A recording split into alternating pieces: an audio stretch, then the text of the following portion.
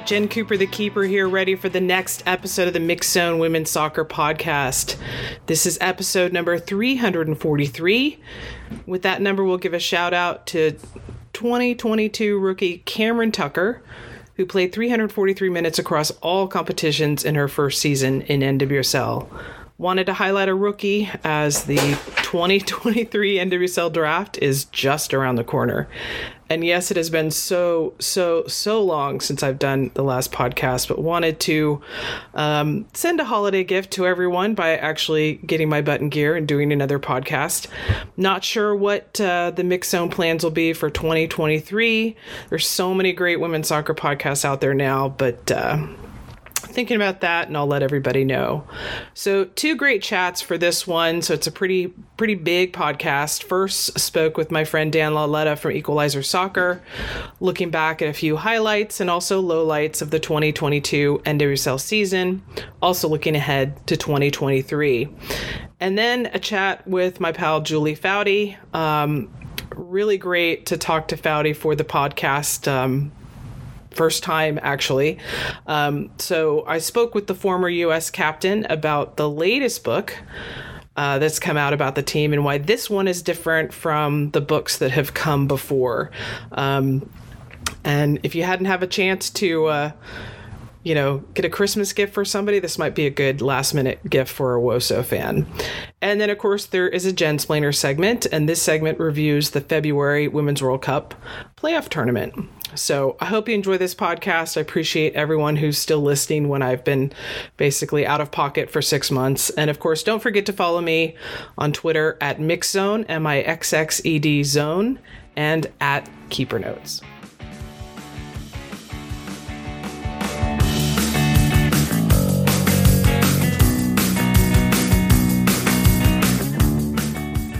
All right, Jen Cooper, the Keeper, back in front of the microphone for the first time in feels like forever, with Dan Lauletta, my partner in WOSO discussions. Dan, we're approaching the end of 2022 pretty quickly, and I was like, okay, I've been such a slacker on this podcast, but I feel like I need to get back on, talk about the year, and of course, want to talk about it with you. Well, I appreciate that. I think you first reached out to me like November 1st and said, can we do a wrap-up? And I said, sure. When do you want to do it? And here we are. It's almost the end of the year. And I said, when I get back from Qatar. Exactly. So it's been a huge year, and much like the whole COVID feeling of like, wait, that was really only 3 years ago, or that was 2 years ago, or it's been that long. I'm trying to think of everything that happened this year that's just this year, right? So our last drafts, we had both of them about this time last year. We had the expansion draft and the college draft almost back to back. And then boom, we're in a wild 2022 where for the first time we've got 12 teams. NWSL is back in Southern California for the first time since forever.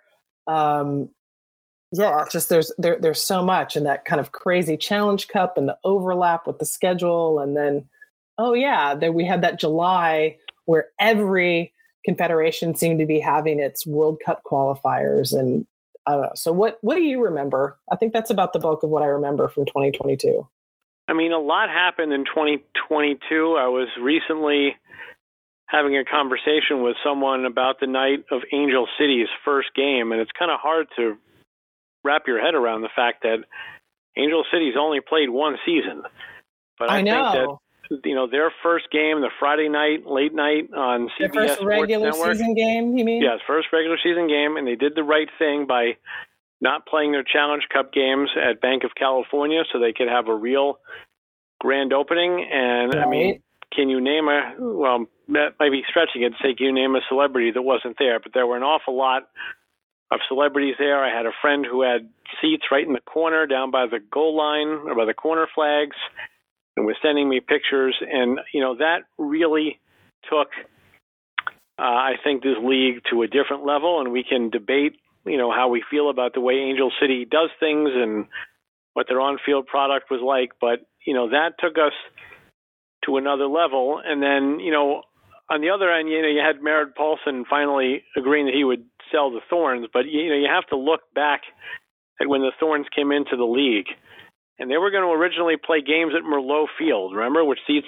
I think, less than 10,000, and they were going to do some special events at Providence Park, which was Gerald Wen back then. And they quickly realized, wow, we can do Gerald Wen full time. And that changed the course of women's soccer, because even though the Thorns were an outlier, it was a completely new target to shoot for. And Angel City kind of came along and said, yeah, we can hit that target. Maybe we can surpass that target. And then San Diego. Now, it'll be interesting to see what happens at Snapdragon in 2023, because they only had, they played 2 or 3 regular season games and then a playoff game. 2 regular season, 1 playoff, yeah. Right, so it's hard to judge the actual attendance numbers in terms of where they're going to land, but, that to me feels a little bit like when the Timbers and Whitecaps came into Major League Soccer in the same year, and it was like seamless expansion. That's a good way to describe it. It helped put the league on a different level. And, other than some of the off the field stuff and the way the schedule just kind of got botched up with the Challenge Cup, that's mostly what I'll remember about 2022 and NWSL. And I did appreciate that, one intent of the schedule was to create, for the regular season at least, a truly balanced schedule in a way that we had never seen, where you play every opponent twice, once at home, once away. And that's a noble goal. The flaws in it, I felt, were sometimes you would play the same opponent within 3 weeks of each other, and that kind of defeats the purpose of having a balanced schedule. And of course the overlap with Challenge Cup. But I liked what they were trying to do with that. Yeah, and some of the excuses for that are not as valid as they used to be, because teams do have more control over their venues than they used to, and there's less need for midweek games than there used to be. So I agree with you. I do not like at all in any sport, really, when games against other opponents are on top of each other too much. The other thing was that the way they did the Challenge Cup, where you had, let's go to Seattle, Portland, but Reign and Thorns, they played 2 times right off the bat. And I think they played early in the regular season also. So the balanced schedule was nice for the regular season, but when you factor in Challenge Cup group stage, it didn't necessarily feel like they were only playing 2 times. And, I don't want to, rain on anybody, no pun intended, rain on the Reign Thorns thing, but sometimes it feels like those teams play too often. Like maybe they don't need to be in the same group for the Challenge Cup every year, or maybe they don't need to always be together when there's some sort of alternate competition, because their games are great, but I want to make it as much of an event as possible, and the best way to make it an event is to only happen once per market per year. And again, they almost, but not quite played in the final, and that didn't happen thanks to the Kansas City Current. But you say home and home, but with the Challenge Cup, theoretically teams could have actually played 6 times this year instead of just 2, and we didn't get anything quite that ridiculous. But weren't we tired of spirit and courage by the time we got through the Challenge Cup final there? And then they played pretty quickly after that too, didn't they, in the regular season, if memory serves? That's my biggest complaint is the scheduling you can control, right? Like they couldn't control that Spirit and Courage met in the Challenge Cup final, but knowing that Spirit and Courage were in the same group for Challenge Cup, there's absolutely no reason that they should be scheduled to meet in the regular season for at least the first 5 or 6 weeks, right? Similarly, Dash met 2 of its Challenge Cup group opponents within the first 4 weeks of the regular season. It's like, wait, you knew about those dates, and there's not an excuse for those.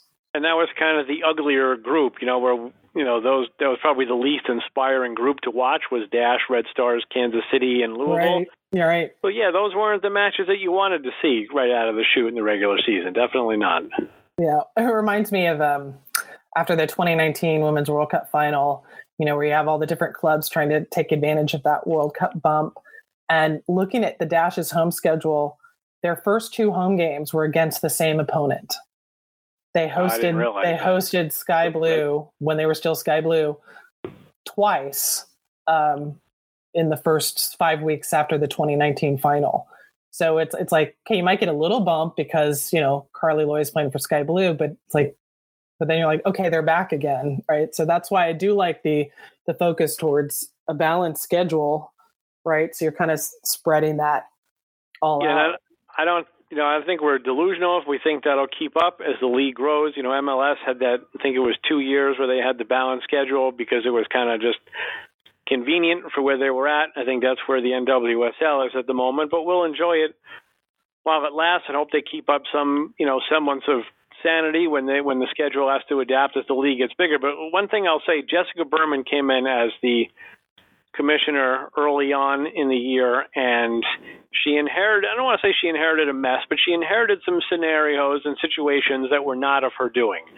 And she hinted in immediate availability right around the Challenge Cup final that nobody was happy with the way that had gone, where you had, the regular season started and the Challenge Cup still had semis, and the semifinal teams played on Wednesday and the weekends, so they were tired, and the regular season openers were weird, and then games had to be rescheduled. Well, guess what? We got the 2023 schedule shell, and that's been taken care of. And we were under the impression that there were sponsor agreements in place that were going to lock that in. Well, that got taken care of. So that's one in the plus column for Commissioner Berman, because she inherited that situation. She didn't create it, and she has done something about it. And I think the Challenge Cup in 2023 is going to be a lot easier to take with the way the format is. But again, you can control the schedule. So let's not have teams going back to back where they play regular season and then Challenge Cup, right on top of each other. Semis and final notwithstanding, because that you don't control, but you control the groups. Yeah. Yeah. And you're right about you can't know that you're always going to be able to do a balanced schedule, but I like that, just paying attention to, hey, what's the best way to align the schedule, competitively, for fan interest, for player safety, all those different factors. And I'm so happy that we already know now, the footprint of the schedule for next year. This time last year, we didn't have that. Right. So, making progress towards getting that information out sooner.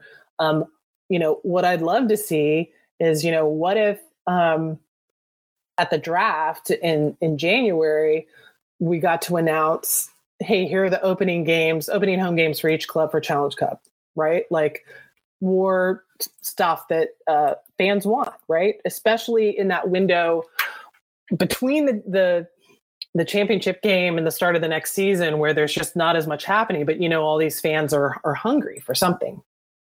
Yeah, I think that's a good point. The stuff we've talked about before, and it's funny because I'm sitting here, it's December 16th as we're recording this, and there's zero MLS schedule information other than that Rose Bowl opener between the LA teams, and that's later than usual, and I expect that has something to do with the fact that their World Cup is going on. But MLS is really good at saying, hey, here are the week one matchups, here are the home openers, here's this, here's that, and the full schedule is coming in next number of days.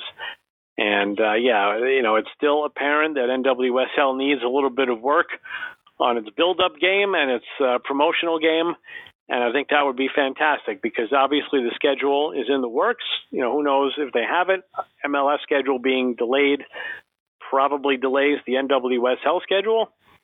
But that would be a really good thing if you could say, Jessica Berman coming up in between rounds with a special announcement about our 23 regular season, and she says, hey, here are the week one matchups. That'd be great.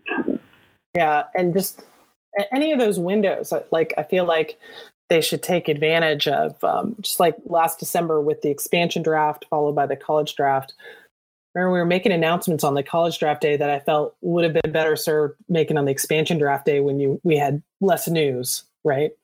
We had a bigger window to cover fewer picks of just. Well, on the draft, hey, this is, what if we announced in January the championship game will be in this city? I know I'm going crazy right now, Dave. What a bold idea! I mean, I'm down with that idea. And look. I don't know if I've said this on your podcast, but I've written it and I've told a lot of people, this Kansas City Stadium is supposed to be built for 2024. I want to know as soon as possible that that's where the final is going to be in 2024. You want to make it 25 and hedge against delays, that's fine. But let's get the final there. There's no reason that you can't do that. They're going to own it. They're going to control the dates. That's it. Final needs to be there at the first possible opportunity. Yeah. So much potential, and I laugh sometimes when, I encounter someone surprised at like, oh, this did really well. The Fan Fest did really well, or this was, I can't believe how many we sold. It's like, part of me wants to go, where have you been? Exactly. And the chat that I had with Julie Foudy, it was interesting. She was talking about, she's like, maybe I was naive in 99 thinking that, how big the 99 World Cup final was and everything we did was enough to sustain it, to prove to people that, like, look, you can make money off of this. But one of the things I countered to that, I said it should have been, but I also feel like we still run into that tokenism of, hey, look, I did this thing for women's soccer. I had a women's soccer day, right? Or I went and bought tickets for this one game. That it's not a sustained effort, or as we've run into many times, it's being sold as a cause, or women deserve X, where it's like, hey, bottom line, this is a business. This is professional sports. Fans aren't going to keep that. Yeah, fans aren't going to keep buying tickets because it's a cause. They're going to keep buying tickets because they love the players, right? And they love the action. It's fun to follow. Their friends follow too. Yeah, I do feel like we're slowly turning that corner, right? Yeah, and as I said, you market to kids through their families. I watch baseball because my dad watched baseball. Nobody had to target me to watch baseball. It's just right. Kind of the way it happens. You grew up knowing that that's what adults did. Right, and I passed that down to my child as well. But the other thing, and I do think I agree, we're getting there slowly. But another element of 99 that I don't know that was grasped at the time was we're a big event society here, right? Like the World Cup goes on. Good point. And everybody knows all about I'm talking about the men's World Cup that's going on right now. Everybody knows about it, has an opinion, likes Messi, hates Messi, the officials were this, the officials were that. And that's what 99 was. It was a big event. And the reason, we all know the story, or if you don't, read Girls of Summer, great stuff in there by Yuri Longman. They made it a big event. They said this is going to be a big event. They turned it into a big event. But I don't know that they realized what it would take to do that on a week-to-week basis. And are we learning that? Yeah, we're learning that a little bit as well. But I think that's another thing, 99, where it didn't translate because you couldn't do that week to week. You could do something smaller week to week, but I don't think they budgeted for the smaller week to week. I think they budgeted for every week to be a big deal, and it just can't be. Right. And I've said this before, and I know you've heard me say it a lot before, but I still gristle at anyone that's like, oh, they burned through $1 million. It's like, no, they spent $100 million for 8 teams and the front office for 4 years plus venues. Like when you divide that, including, player salaries, staff salaries, everything, it's like, that's nothing. It's absolutely nothing. Right. And they did it big. They did it bigger than they had to do it. Let's be honest. And, there were mistakes made. And I think WPS learned a lot of those mistakes, but had other issues. And I do, grudgingly, because I don't love to give NWSL credit, I do think NWSL learned and heeded a lot of the mistakes made by its 2 predecessor leagues. It has made more than its fair share of its own mistakes, but I think those 2 things kind of were a little bit better done in NWSL, and because they're now, they're going upward in the trajectory, not downward. Right, and I feel like one of the mistakes kind of inherited that NWSL inherited was, to me, the WPS model of let's pay the absolute minimum to make this happen, right? Which I know sounds like a good business model, but it's actually not a good business model. And I think is the kind of thing that leads to a lot of the problems that have come out, that have, that a light has been shown on in women's soccer. We don't need to get into, all the details of the Sally Yates report and the more recent, joint investigation report. But when things are run so bare bones, so bootstrappy, like for so long, right? It wasn't like just the first season was like that. But when you think of the long stretch we had without a real commissioner, or after A&E Networks and the league parted ways, and this whole front office they had built up with people actually providing website content, and game wrap-ups just like disappeared and was not replaced, right? So to me, the biggest positive sign right now is seeing the true investment, real, serious, sustained financial investment in women's sports, and not as a, here, I'm making a donation, or I'll just do it 1 year, but as I see this as a worthy business investment. The way we've seen, the Kansas City owners step up, the way we've seen more people get invested in some of the older clubs, right? And it's not just an Angel City thing. Like, I think it's easy to get lost in the bright, glittery celebrity stars of Angel City. It's like, well, they have all these celebrity support. It's like, no, I want to know that there's the bread and butter financial people behind the scene that go, this is totally worth it, right? And just the improvements we saw in broadcasts starting mid-season this past year in terms of getting better cameras, knowing that there will be more cameras and VAR next year. And that's not something where you can just flip a switch and go, okay, we have VAR. It's like, that's a huge cost investment, right? That's a training investment. That's more cameras. That's a bigger process, right? But that's the kind of stuff that gives me a lot of satisfaction in terms of the true growth of women's pro soccer. Well, I think in the beginning, maybe it was necessary to do a bare bones so we can get it off the ground sort of thing. It's kind of like in a CBA where you get your issue in, like MLS free agency, and I guess NWSL free agency too. You might not love the mechanism, but it's there, so then you can negotiate off that. So if you have a league and you can get it to come more than 3 years without folding, you can build off that league. But I don't know that they had necessarily a vision and a plan to make it any bigger. And I also think that it's one thing to not pay the players a lot right off the bat, but I think they had some ownership groups that were never going to be able to afford to pay the players any more money without making their own money. And so they ran into like a negative chicken and egg thing.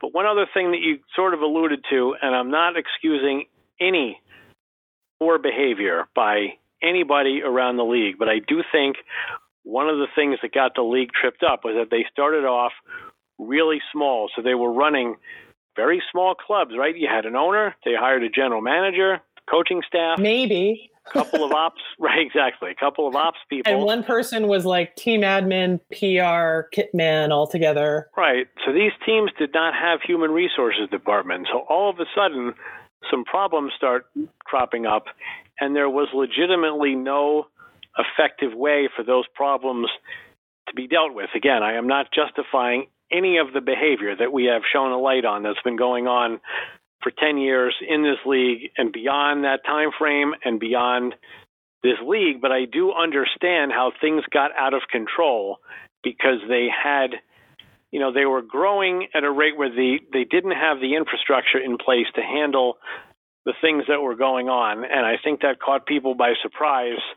And, again, it's not a justification for behavior, and they should have reacted quicker, but I do understand a little bit how things spiraled out of control for a time. Well, and to me, where the problem isn't so much with those initial clubs, starting off small, but then when complaints started to happen and were forwarded to what we would think would be more established organizations, right? Like the complaints made to U.S. Soccer. Right. Who was running the league at the time. Yeah. Or that once you did have a real commissioner in Jeff Plush, because Cheryl Bailey was just really hired as an administrator, that seeing how things were handled once the league got past 2015, right? We were all so excited right? Yes. We're actually going to have a fourth season. It's huge. The historic fourth season. Fourth season. Yeah, I mean, I was sitting on that draft desk, just like glowing, like, yeah. Right, but we did have a draft for season 4 in WPS. Let's not forget. And I remember we even mentioned that on that draft broadcast in 2016. Weirdest draft ever, but that's besides the point. But that once we got to the point where it's like, okay, it doesn't look like this is going anywhere, right? In 2016, we had our second expansion team come in, and there were clearly still struggles. But it's like at that point, you can't be in bootstrappy startup mode forever.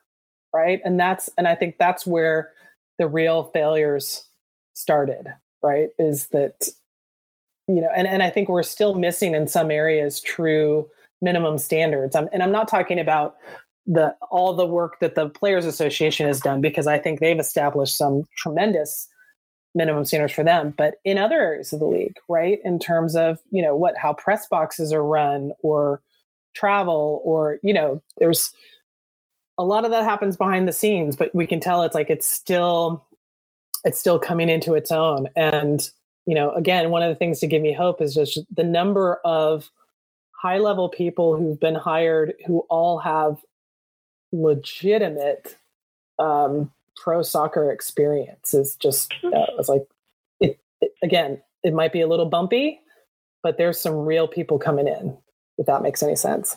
That absolutely makes sense, and I do think there are better goals in place now. I feel like the turning point was somewhere in the 2020 vicinity, right? It was 2020 when Baird came in, and I think that, and had to shut down the league a week later. Exactly. Her tenure wasn't, turned out not to be great for various reasons, but I think that was a sign of ambition, and I think bringing in Jessica Berman is also a sign of ambition, and I think she's been very good for the most part in how she's dealt with the media and how she has sort of laid out, a footprint and the groundwork for what she thinks the league can be. I will caution, though, that I think the NWSL is growing a lot. Interesting, because the WNBA recently said that they would not be able to announce an expansion team by the end of this calendar year, which had been their target. So they might actually fall behind NWSL in terms of teams. They're currently even at 12, and that'd be interesting because WNBA, is a lot more established, and they've been higher and lower and all kinds of stuff. And, it's hard to make a comparison based on the investment that league has had. But what I'm trying to say is that the NWSL, they're very high on where they're going, but I also think that in some ways they're targeting a ceiling that maybe isn't high enough for them. Like they're growing at a faster rate maybe than some of the more established leagues, but I think they're growing towards a place where they're going to max out at about 60% of where they could max out.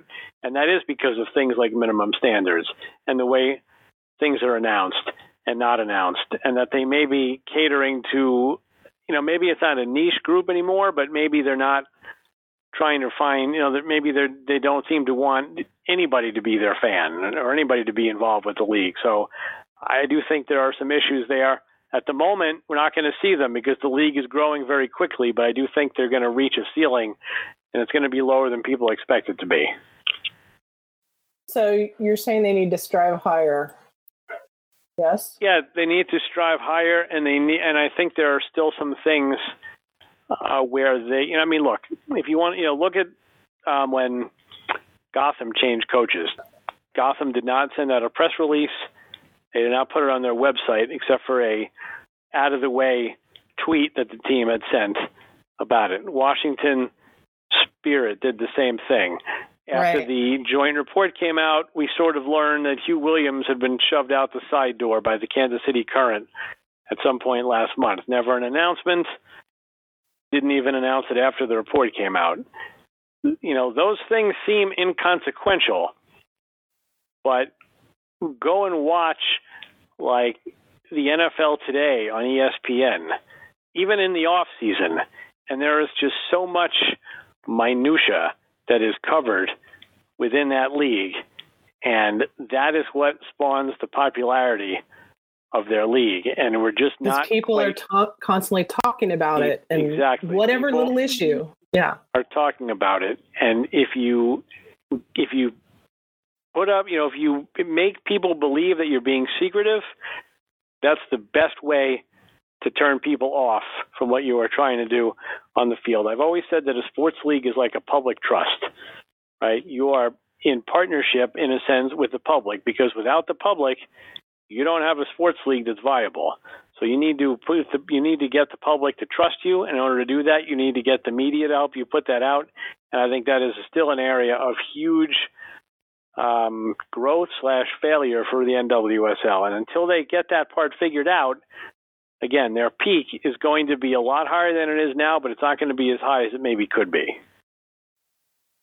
No, and I think that's a really good point. And because we're at that turning point of, having 12 teams and knowing that we should see further expansion soon, and, the first CBA and the success of San Diego and Angel City this year.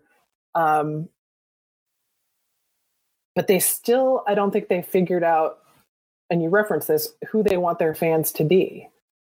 Right. And this is always such a tough transition for any business once you kind of move from the homegrown family run to a corporate business that's getting, bigger and is trying to go national. Right. You might lose some people along the way, but, ultimately, any sports league, you think their goal would be, we don't want any limit on who's our fan. Correct. And I always thought that sports was one of the beautiful things in the world that cut through people's differences. I grew up going to Met games, and I felt like when you were inside that stadium, didn't matter who you were, what you did, what you looked like, you were there to root for the Mets. Is that the case for NWSL venues? I don't know. You tell me. I don't know. I'm always in the press box or in the booth. Well played. Well played. Very good. You notice I didn't want to answer the question, so I gave it to you, and you just didn't want to answer it. And I punted it as well. Yeah. But I am so hopeful for 2023 because here we are again, and it's crazy to think that here we are again in a World Cup year. It's so weird to think that 2019 Women's World Cup was only 3.5 years ago. And at the same time, it seems like it was forever because of, how COVID, the shutdown just changed our perspectives.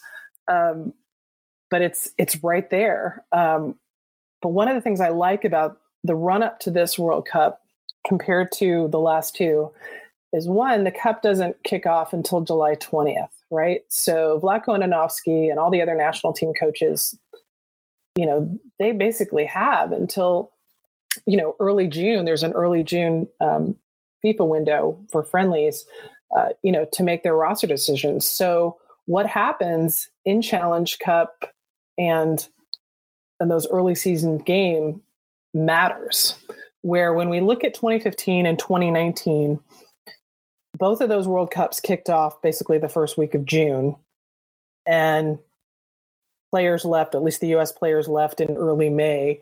The roster had already been decided by mid-April, right? So those regular seasons had no impact whatsoever on who was going, to the World Cup. So here, we know the pool's pretty big, especially when you think of all of the normal U.S. national teamers who have not been playing because they've been injured or pregnant or whatever, And I love that Vlatko gave us a pretty detailed list in his last press conference of everybody who's been out, what their status is, right? So you think of all those people coming back, all the young talent that we really saw start to break out over the last 6 months, even in the struggles against Germany and Spain and England, that's going to be a really tough decision to make. But, so I like that you have the games in April, the games in May, all highly competitive games to make those final decisions, as opposed to, okay, you think of, Jill Ellis in 2015. Well, she had the Algarve Cup, and the January camp, and that's it. Right. I think, and you only play so many people per game. Here, all of these players can all be starting, and you've got this much bigger, much more competitive pool. And I also think when you have a World Cup year and you've got only 2 or 3 games, that's not really enough time to get the teams established in their seasons and to get fans invested in those teams. Now, if you've got until June, and maybe they'll miss more games than we think, who knows? That's always been a dicey proposition, but you're going to have a couple of months here to get fans invested in the season, even maybe fans that don't know about the league yet, but they want to know where these players are in the build-up to the World Cup. And I think this one, I think you will answer. You can tell me if you agree, that as opposed to 15 and 19, I think there's a lot more brand loyalty now among the clubs where, if you don't have national team players, it's not a death knell for people not wanting to watch. Because oh, yes. I will answer that one, and I will answer that with a hearty yes. Okay. And the time difference could help, too. I haven't studied the start times for the World Cup, and I don't know what the league's going to do yet because they were kind of vague in that regard.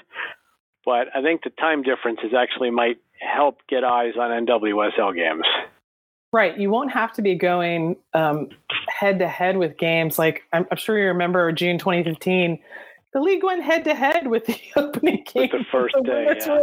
I was so frustrated because I was following the Dash game wanting to watch the World Cup opener. Right, and in France, when the World Cup games were on earlier and you were caught up in that, it was hard to make the transition then after that into a nighttime NWSL game. I think the reverse.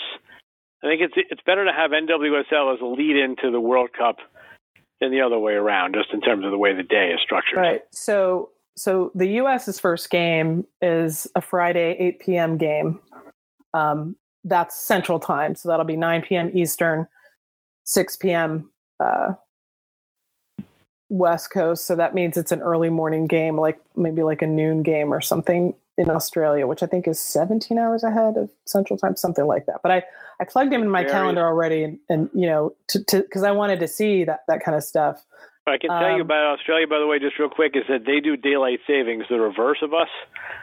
Right. So I know my Australia time is based on January tennis tournaments, but that's totally different in the summertime. So that's why I use timeanddate.com to do a converter where I actually put in I put in the specific date that I'm trying to calculate for, so that I don't. That's fair. Because you never, who does daylight savings when and who doesn't. So their second game is sorry, go ahead. That's the overnight. Second game is the overnight game, right? No, second game is 8 p.m. It's the third game's the overnight game. Wait, am I looking at correct? The final match, because those have to be head to head, is a 2 a.m.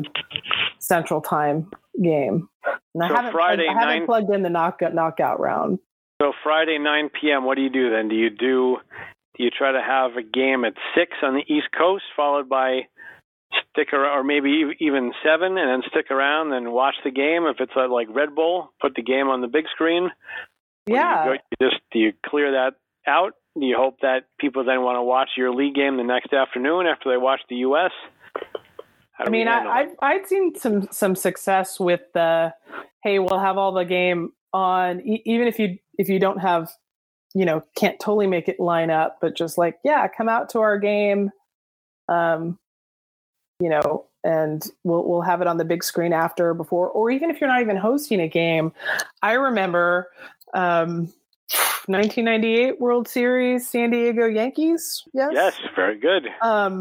I watched game 1 in the Padres Stadium, but it was not played there. They just had it on the big screens for all the, all the fans. And that was really fun. I mean, there were 30,000 people there, right? Because you knew amazing. You were with people that cared about it as much as you did. Yep. Tino Martinez hit a grand slam after he should have been struck out on the previous pitch, but no need to delve into that too deeply. Well, tell me this: who won that World Series? Because I don't remember the end of it. Yankees swept 4-0. Oh, interesting. Yep. So every time I date a baseball fan, their team wins the World Series. Interesting. Yeah. Anyway, that's for another podcast.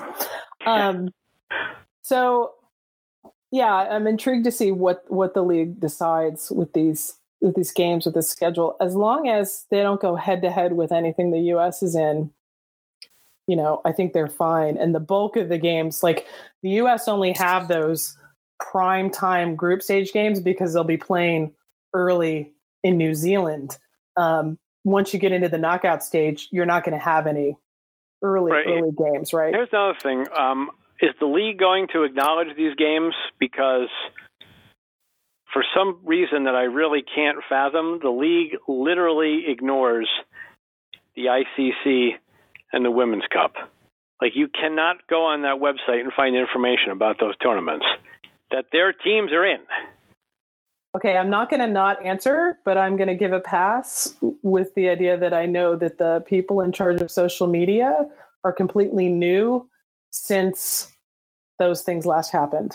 Right, but there needs to be editorial stuff too on there. No, ICC, Women's Cup, any player out on loan, like Lindsey Horan, scored for Lyon yesterday against Arsenal, even though, Lyon's not going to advance. Anything like that. Sarah Lubert, if she's doing well at Club America, whatever, especially if it's off season. I mean, yes. It needs to be happening during the season, but especially off season where we know our fans are hungry for content, whether or not they're aware of what Lindsey Horan is doing. The ones that are aware are probably wondering why isn't the league mention it. The ones that aren't aware, if they hear about it, they're like, oh, that's so cool. I had no idea. I had no idea that there was a way I could follow this when the league is not happening. You can literally read a Thorns recap. They won this game, and this is their record, and they're not going to play again for 18 days when they host whoever. Right. Not even a mention that, oh, by the way, they're hosting this major international tournament. With all these champions, with all these major, Right. It doesn't make any, it would be like the equivalent of MLSsoccer.com ignoring the U.S. Open Cup because it's not their tournament. Of course. And obviously that doesn't happen. All right. Well, let's wrap this up, Dan. What's, what would be your top three, or maybe just one, like what's on your wish list for 2023 for NWSL? I want the final to be announced early. We talk about that all the time. I want there to be a season that goes by where we can actually talk about soccer and not talk about the off-field stuff, because this was supposed to be the year of reform. And we had Amanda Cromwell suspended and fired. We had James Clarkson suspended, and I don't know if you want to call him fired or not, but he won't be back with the Dash. He won't be back in the league. To be very frank, I would say technically he's still suspended because we still have not seen a press release from the league saying, here's the results of the investigation. So that is fair, but he won't be back with the Dash. No, won't be back with the Dash. Yeah, Chris Ward didn't make it through the season with Washington. He had some issues there. Rhiannon Wilkinson had to resign, even though she was found with no wrongdoing. That's 4 out of the 12 coaches. Parkinson? Right there. Scott, nothing nefarious about that scenario, but he did get let go during the season. And that tends to happen, right? Like some of this, I feel like we're moving into the real sports territory of, they were horrible. You let go of a coach because your team was playing horribly, right? Right. But, can we get through a season and just be able to talk about soccer? That would honestly be the top goal for me. And I get it. Bad things are going to happen. Things are, we're not going to have a perfect women's soccer society, but I would like for the number one story to not be something that has to do with what's going on off the field. Let's have a great golden boot race. Let's just have a nice season. Let's hope that the Challenge Cup actually works the way it now should work, now that it's in the proper windows and whatnot. So that would be it. And pick a spot for the final ahead of time. I know they sold it out, and it was a very successful event in DC last year. But it was close. Right. But yeah. It could have been, should have been bigger. Yeah. Yeah. Well, I'll throw this in, my beef about the final, which was, to be fair, I was really excited about that crowd, the location. I thought the Fan Fest was wonderful. There, CBS's coverage, the fact that there was a whole hour pregame and half hour postgame, and that they had Kate Abbott. There were so many wonderful things about the coverage of that final. But what disappointed me was all the focus on events seemed to be player-only events. The only fan thing they had was the Fan Fest that was immediately following the final, right? Here you have the Saturday night final, and you could have had a, meet and greet or something with Men in Blazers or something with, screenings of soccer movies or something Friday night, something where the league worked with Spirit Squadron to have a Saturday morning event.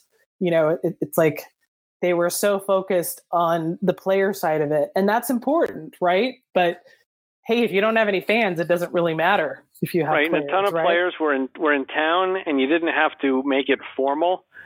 You announced it, but you could have, maybe more people could have been tipped off so that, maybe they could have done some interviews or things like that. Because another thing, and look, nobody wants to hear me or anybody else in the media complain about access, but if the league figured out better media access, that would make for a lot better coverage of the league, and that would be a very big positive for the league, that fans, even if you don't want to hear me whine about it, it would be to your benefit if that got rectified. So that's more of a behind-the-scenes thing, but that's another area that NWSL is woefully behind on. Right. I mean, there's still so much potential there. And also how long it took for that to be announced. But, turned out to be a great event. The game, not so much, but really fun event. I loved what they did with CBS. I love that they're finally leaning into, merch for sale, at the Fan Fest. But I think more can be done for fans because as you and I both know, and I've definitely been this person in the past, like, happy to spend a lot of money to go to a place where I know there are a lot of other women's soccer fans, regardless of whether or not my team made the final. Yep, 100%. And there were an awful lot of people at that final that didn't have any allegiance to either of the teams that were in it. Right. But you're like, hey, I'm at the NWSL championship game. And I'll add this to your list. It needs a name. Oh, I've had that on my list for a long time, but I agree with the name because it's a mouthful. But, on the Angel City front, I think that when the Thorns are in a game like that, I think the Thorns naturally elicit we're on their side or we're against them sort of mentality. And I think Angel City, if you put them in a big game, will have that same effect nationally among women's soccer fans. I think if Angel City were in the final, it would be we love them or we hate them sort of thing. So if that's 2 out of 12 teams that have that appeal around the country, I think that's a pretty good sign. Yeah, huge. Well, and like you mentioned before, less about what national team you have on your team and more about allegiance to the team. And that's one of the biggest growths I've seen with the Houston Dash, even though if you just looked at their attendance numbers in the regular season, you'd be like, I don't see any growth. Well, as someone who's been at almost all those games, I do, because it's not what it was 3 or 4 years ago where a goal happens and people aren't necessarily paying attention, or they're more there because Megan Rapinoe's on the visiting team, or, someone's having a birthday party. It feels now more like everyone there is so into the Dash. If the ref makes a call against the Dash, they don't like it. They're aware of who the other players are, but this is all about the Dash. And that's what I think we've had to wait so long to see come to fruition. And it's just a great thing to see. And it all circles back to start dropping those home opener dates, start, getting people talking about the 2023 season, because off season is long, but then all of a sudden it sneaks up on you. Well, Dan, thanks so much for taking the time to finally be able to sit down with me and talk through this. I know I've been so lazy. That's when I had one more thing. You had said that you were going to do the podcast after Qatar, and I did want to mention Grant Wall, who passed away in Qatar, was someone that covered women's soccer, and I didn't know him too well, but definitely spent some time at women's soccer events with him. So that was a tough loss for everybody in the women's soccer community. So I just wanted to kind of acknowledge that real quick. Oh, and I appreciate that. And if the best article I've seen about who Grant Wall was the one written by Charlie Boehm, who, used to cover women's soccer when he was still freelancing a lot. It's a really great piece, and I highly recommend it. It's on MLSsoccer.com that really captures, who Grant Wall was behind the scenes.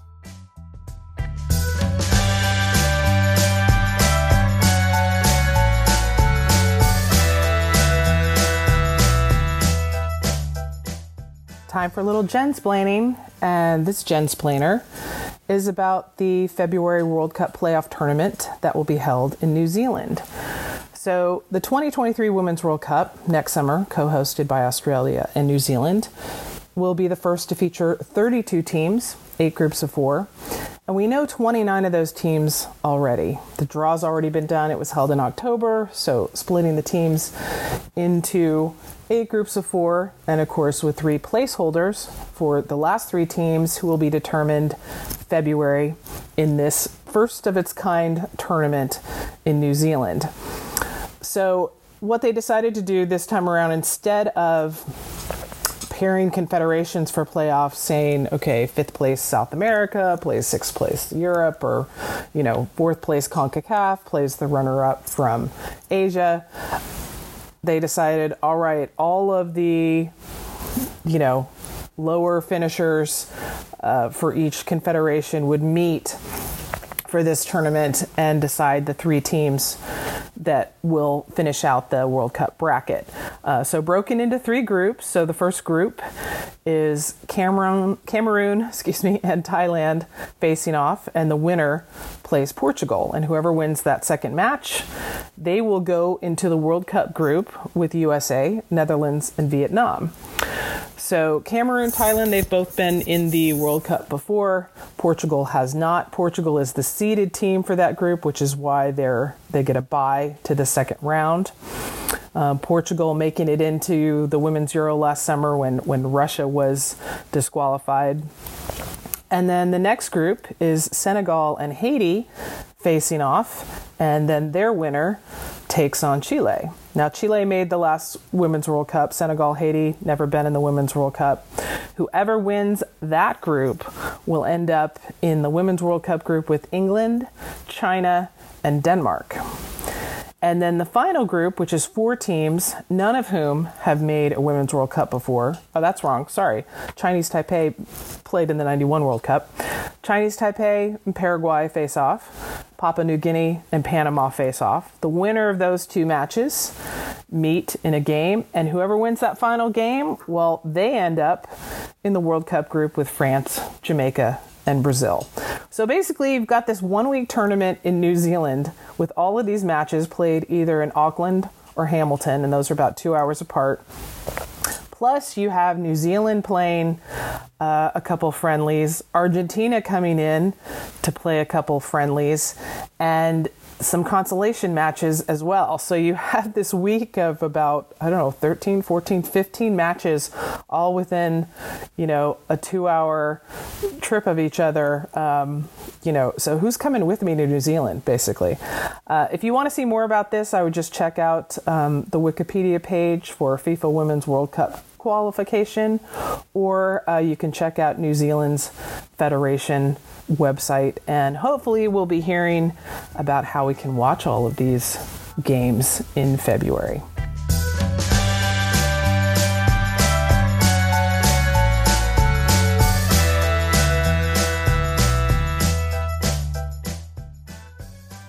All right, Jen Cooper, the Keeper, here with Julie Foudy. After all this time, Julie, I can't believe I've gone this far on my podcast and I haven't chatted with you. So welcome to the Mix Zone Women's Soccer Podcast. How is that possible, Jen? Maybe I'm a little shy. Maybe I'm a little lazy. I don't know. But when I was so tickled to get this invitation from the publicist for this new book saying, "Would you like to speak to Julie Foudy?" And I was like, well, yes. And I guess I'll go through you as opposed to talking to her myself, but let's keep it official.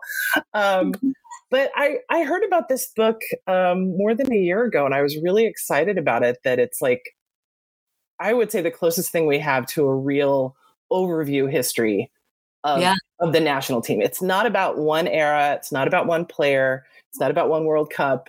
It's like, let's put the whole thing in context. So why do you think, what was the reason for this book now? Yeah. I think just that. Nothing like it exists. And, it wasn't my brainchild. I just write the foreword to it. But when they told me the idea behind it, I was like, oh my gosh. I love that it's not just a picture book. It's got beautiful pictures. Yes. And Gwendolyn Oxenham, as we know, is such a fantastic writer. And she wrote all the essays that go over the history of it. And so her words weaving it all together with the pictures, I think is the perfect way to do it. And so when they asked, did I want to write the foreword? I was like, yeah, I would love to. I'd be honored because I just knew it was going to be done well. And there's nothing like that kind of talks about the 80s, talks about the 90s, the current team, all these iterations of what this team has been through. And so that's what I'm most pleased about, is it's all in one place and it's beautifully done.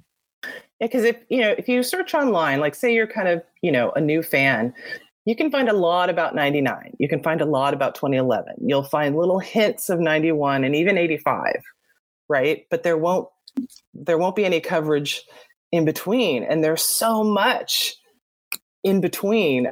So I love that it covers all of that. I also love seeing old pictures of the team that we haven't seen before, right? Like, I think everybody's seen like the one picture that they have from the first game in Italy in 1985, but to see other pictures around that same time, like the casual photos that the players took themselves, right? Like yeah. Unearthing more of those, or something much more current, showing the picture of Jalen Howell and Sophia Smith as little kids playing together in Colorado. Oh my God, that was so cute. And now they're on the national team together, right? So like there was some serious searching into getting good photos and getting photos of, it's like, it's not just a couple of players. It's pretty comprehensive, So did they call you and say, do you have any embarrassing photos left to give us? Oh, they call me a lot for photos. And can you please help gather everyone else's photos? I was like, oh no, you didn't tell me this was part of it. So yeah, I mean, it a lot of it is just digging through and finding, and just the AYSO young kid photos too. Those are so cute that they open the book with. Yeah. Everyone's iterations of it. So yeah, it was a collective effort for sure. And that's why, but that's always how it is with the US team. It's like, okay, go wrangle them together and go find it, But there's more and more to wrangle every year, right? So like, it's just, are you, or is this something that's going to end up falling on me? Just like maintaining a database of every single player, and or does Aaron Heifetz do that? Add this to your list. Becca Rue has quite an extensive one, actually. Okay, good. Becca, okay, find me all the players who, and then you give like a category. Okay, I can do that on my Excel spreadsheet. You'll be proud. Nice. Yeah, but it's really cool. I mean, I learned stuff about the team in this book that I didn't know the true origin story of Usa, our cheer, for example. Yeah. I had thought it was started in the 90s, but it started with the 80s team in Italy, of course, with their first tournament. And you hear about that kind of story that Gwendolyn writes so beautifully about. So it's all these things that I'm like, oh my God, I didn't know that. Yeah. And that to kind of like see that you're part of the chain of history as opposed to the beginning of it, if that makes any sense. Right. Yeah. Like, and I love that they still do that. And I also like the phrase guardians of the crest, right? So at the end where they're showing you, okay, these are the people that are fighting to make the 2023 roster, and we're still pretty far out from that being settled, right? But I like that it doesn't just stop with, okay, we won in 2019, book closed. It's like, no, we got to look forward, and these are the people that, want to be part of that. And I think it's such a fascinating time for the history of this team, but also just women's soccer in general, where we're really seeing leagues, not just NWSL, take it to the next level. We're seeing new leagues launch. We'll have the Women's World Cup be 32 teams for the first time next summer. So it's just like opportunity. Yeah. So obviously it's going to be even harder, for the women to win in 2023. But I also feel like our pool is bigger. The U.S. pool of talent is bigger than it's ever been before. And the players coming out of college and even out of high school have more choices. Mm-hmm. So like when you look back, I mean, would you have thought that we would have gotten to this step so quickly? I mean, it seems like a long time, but it's also kind of short when you compare it to kind of the development of the men's game. Just the explosion of leagues and the growth of the World Cup. I thought that explosion honestly would have happened a lot faster. In 99, when all of that happened, that was the vision we had, that it would be explosive globally, not just right. In the United States, that people would see the potential. They'd see the possibility. They'd see that there's money left on the table if they're not investing in women's sports or women's soccer specifically. And maybe it was a bit naive. And I'm always optimistic and fall on that side.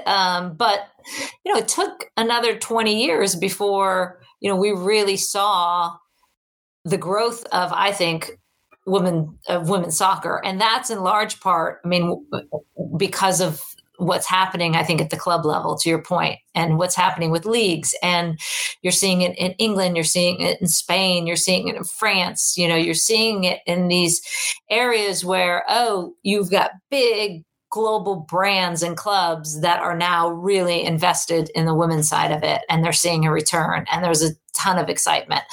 So that then trickles into the national teams are better and the games are better. And, look at the Euros and Wembley and, the women, US women selling out when they went to England after the Euros in 24 hours. And so, that all happened quickly, but it took, a couple decades longer. Right. That didn't happen out of nowhere. That was a building up to. Yeah.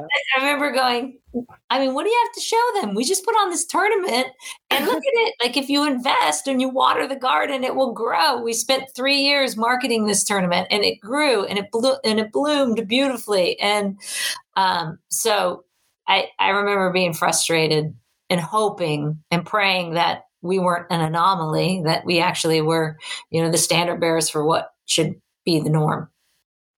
And it reminds me of something that Moya Dodd said, and I've quoted this so many times to people over the years. It's like, and this was a while back that she said this, women's soccer is a startup business. You don't do something one day and say, look, I did something for women's soccer. It's like, no, it's a startup business. You get out there every day and work on it. And what we've seen, unfortunately, over the years is so much of that, we had a women's football day. See, we were supportive. It's like, you didn't like increase opportunities or add a league or, schedule more games. Yeah. So there's a lot of that in there. No, Women's Day. It's like, okay, let's celebrate women on this day. I'm like, wait, what? How about we celebrate women every day? Yeah. Kind of like 50th anniversary. Wait, like, why are we doing everything now? Like, why don't we celebrate this every year? It's one every of the day civil rights laws we've ever had. So yes, I hear Moya Dodd loud and clear. Well, and when I first heard that they were going to 32 teams for next summer's World Cup, I was like, that seems kind of quick, because 2019 was only the second tournament with 24 teams. Yeah. And then I read, it's like they wanted to increase it now because the more spots that are available, the more federations will invest in their teams. If you're an African country and there's only 2 spots available, you're like, well, what's the point? But if there's 5 slots available, hey, we have a shot at this. So, of course, we're going to have some pretty lopsided groups and scores next summer. But if it grows the game, doesn't matter. And, of course, anytime I think of that, I think of many of the men's World Cup games I've seen that have had pretty lopsided scores, even this World Cup. Right. But getting to see smaller national teams like the Philippines, they hired Australia's national team coach. They qualified for their first World Cup. Like that's a serious commitment. They didn't just go hire somebody's dad. They're Vietnam, it's I know. And I mean, and there's also, you won't see it as much as you did at this World Cup. There's also the chance too for some surprises. Obviously, like we saw a lot of chaos and craziness with this men's World Cup in Qatar. Right. Where, I mean, it stabilized, and once they got to the knockout stages, where you're like, okay, well, kind of. I guess Croatia and Morocco getting through is not normal. Well, Croatia is, Morocco not as much, but. Yeah, I mean, I think the importance being that you now have some incentive to invest in women. And what we've seen and what, why I think has taken so long is you really have to give these other member associations, these other federations globally who may not, if they don't make a World Cup or they don't make Olympics, then it's like 4 years before they ever play another game. So giving them a little bit of incentive to fund, to do some grassroots funding as well, I think is important. Well, and I'm also seeing, the calendar shift for the U.S. women in terms of we're not seeing the, 10-game tour after, a World Cup or Olympics. That's a lot of meaningless friendlies and, pretty much of a grind. As much as fans like that, it's like that doesn't make sense once you have actual leagues and other competitions, right? And just as we've seen on the men's side, trying to do something with those friendly windows in terms of, like UEFA Nations League, I feel like CONCACAF is trying to let's get more teams playing more often. So instead of having this one-off Olympic qualifying tournament, having an extended tournament that leads to the Gold Cup, right? Mm-hmm. I thought it was really interesting, their decision to combine Olympic qualifying and World Cup qualifying this summer, right? So if you won the whole tournament, you were in for the Olympics, and second and third place, we'll play after the Women's World Cup for the other spot, so that you're not basically repeating a tournament again. I mean, I don't think US and Canada get much out of those qualifying tournaments. No. Yeah. Although, having said that, to be fair, I don't want to sound disrespectful. I mean, CONCACAF in the past, you'd be like, 8-0. I mean, it was tighter games this time, and those federations are getting better. So, and that Haiti game this summer was awesome. So, they're definitely getting better, which I was pleased to see, because no one wants to be playing 8-0, 6-0 games in qualifiers. So I was glad to see the region is hopefully on the women's side getting better. And I have a lot of people ask, every now and then they're like, why don't we have a women's Champions League in CONCACAF? It's like, well, kind of need some leagues. Like, we've got NWSL, we've got League MX. That's it, right? Mm-hmm. When you think of UEFA Champions League, how many countries have a league? It's like that's how you do that, right?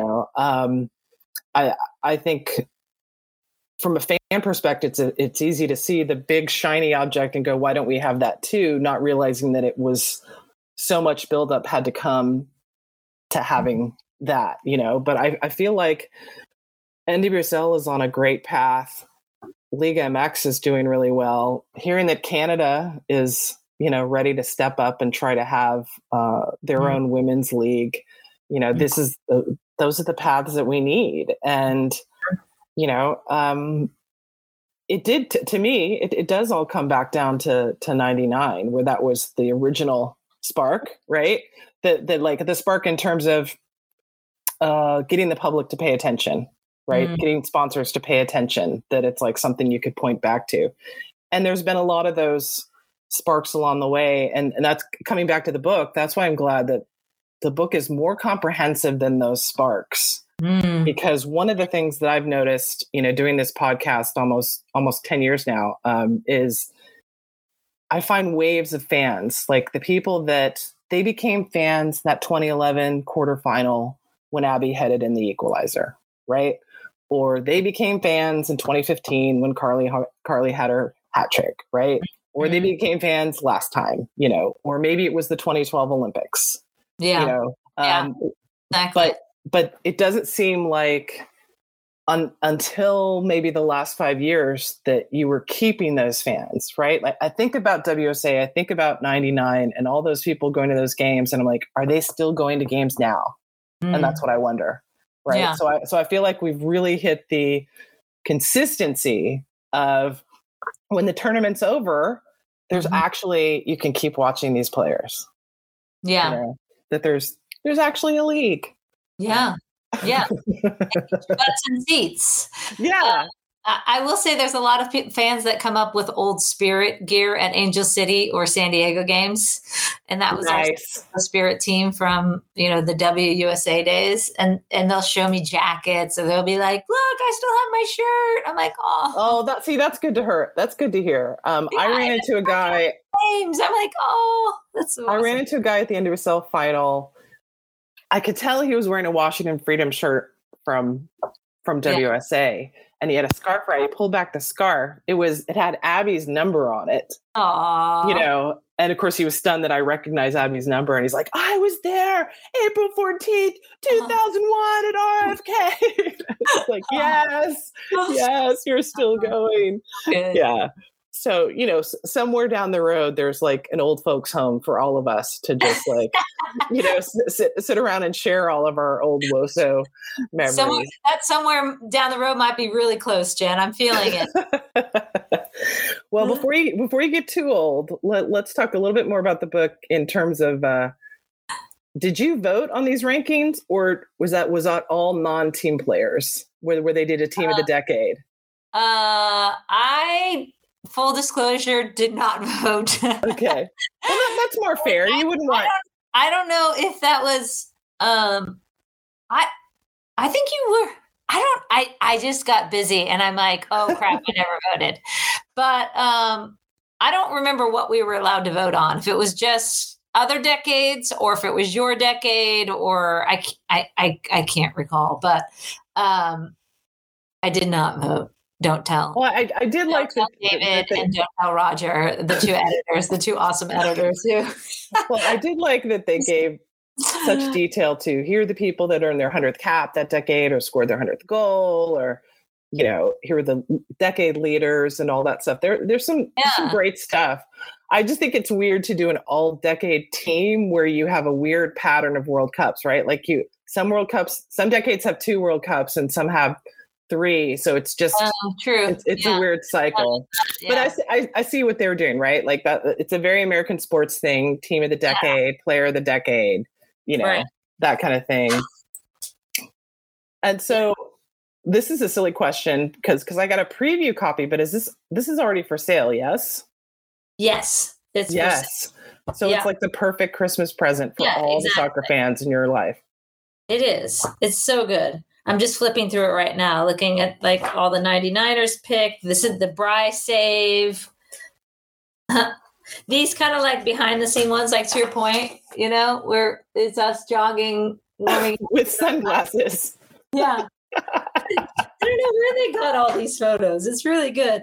But mostly too, I'm like, you're recognizing players like, here's Wendy Gebauer, who people don't talk about a lot, right? Or Karen Jennings, Gabera, or April Heinrichs. Obviously not everyone knows Michelle Akers, but Michelle Akers, it's so Tisha Venturini, I liked even with the coaching list. So they have Mike Ryan, who coached the very first year. And they even list Lauren Gregg, who had 3 or 4 games, when they were between coaches. Tiffany Roberts, or was that Shannon? Shannon Mack, Tiffany Milbritt. So it's just, and to have it all right here, it's really cool. I'm super pumped. It turned out so well.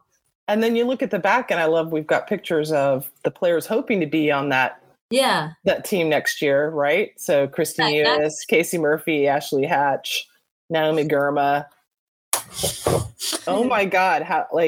We just have to talk about Naomi Girma for a second. There's the tea.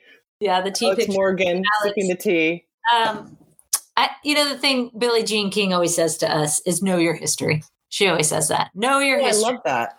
Yeah, she goes crazy when people don't know their history. Like, honor the people who built it so you could then play or do what you're doing. Know your history, she always says. So, when you go back to those 80s teams, the Emily Pickerings, right? You go back, Kim Krabby, like all these players that people don't know about.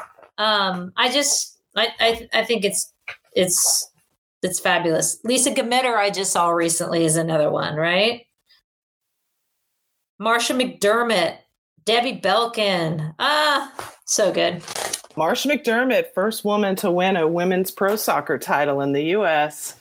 with the Carolina Courage. Yep. Tracy Bates is in there. Tracy Leone now. So I don't know. It's a good one. It's a great Christmas gift. I'm going to be giving it to a lot of people. And I could see a lot of the national teams. You could give it to each other. Oh, here's your gift. Oh, no, same for you. Sorry. I hope they all got their own. Yeah. The U.S. players don't have to buy it. All right. So I have to ask you just one last question of who's going to surprise us of this pool of future players that's listed at the end of the book? Who's really going to jump out during the 2023 Women's World Cup Down Under? Okay, let me go to the list that you were talking about. See if there's any. No, there's no new ones on there that we wouldn't recognize. Well, I think it's players that we've already seen, right? Right. They're not totally unknowns. No.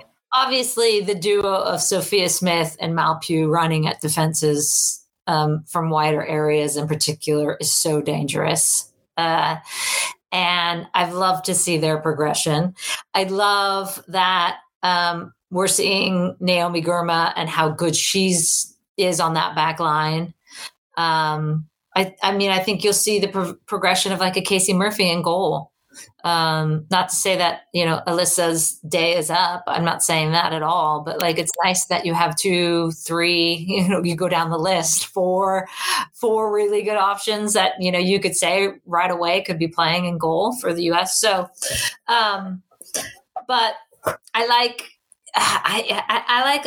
a lot of that younger Ashley Sanchez, right? Yeah. She's got some mad skills in midfield. Emily Fox in the outside back position. So I do think the challenge now is you got so much creativity and I've written about this and talked a lot about it on television, is just how do you bring that together so they're bossing games, because they should be bossing games. And when you saw those last 4 games of the year, obviously didn't go the way they wanted them to go until the last one, but you look at a game like Spain where it wasn't their A team because they were all fighting against their federation. The U.S. had a hard time against essentially Spain's B team, controlling the tempo and bossing the game. And I think you have enough good players there that we should be able to do that more. The U.S. should be able to do that more. So that's the evolution that I know Vlatko also wants to get to, is you could just keep adding layers. But they've had to turn a big page, a big chapter, and add a lot of new elements. And that's not easy to do, as we know. This is probably the biggest transitional time they've had probably in a decade. And I was texting with you around those games. It's just we haven't played teams ranked this high out of the country, know. Yeah. Like that all together in such a long time. Yeah. And that's nobody wants to lose, but I'm sure just in those games, Vlatko all those players got so many teaching moments that are so hard to come by in practice or in a lecture, right? You have to experience it. And I think that's honestly the biggest disadvantage for the U.S. right now is geographically, because you had Euro qualifiers, you have World Cup qualifiers. So Europe is playing Europe a lot, and they're getting a lot of good games because obviously they need it for their qualifiers. They have to do it geographically, and it's easier to get to. And now you have the compounded, obviously, COVID issues. But then on top of that, countries are realizing if I host my own She Believes Cup or a version of it, I can create revenue. And so we're not getting to the United States for She Believe Cup, England, Germany, France, like we used to, because they're all hosting their own 4-team tournament because they can make some money off of it, which is a good thing. Like there's revenue to be had when you're hosting games now, which was never the case back in the day. You were losing money on games. So, but it's getting harder and harder to get good teams to come all the way out here. And I think that's going to be the ongoing challenge. So whenever you can, as a country, play those type of teams back to back to back, even if it means you have to go to them, then that's a win, I think, in itself. Especially to play the team that just won the Euro in their home country. Yeah. Right. You can't manufacture that setting, in a friendly here, so I'm so looking forward to what this team is going to do in 2023. Yeah. And when you think of all the players who are unavailable that should be available in 2023. Yeah. So future's looking bright. It is. The past looks lovely. Thank you for helping with this book. And I'm looking forward to getting a nice clean copy of it. I have the all stamped up preview copy. But Julie, thank you so much for taking the time to talk on the podcast. And I'm sure I'll see you sometime in 2023. Thanks for all your help and all the things you do for women's soccer, my friend.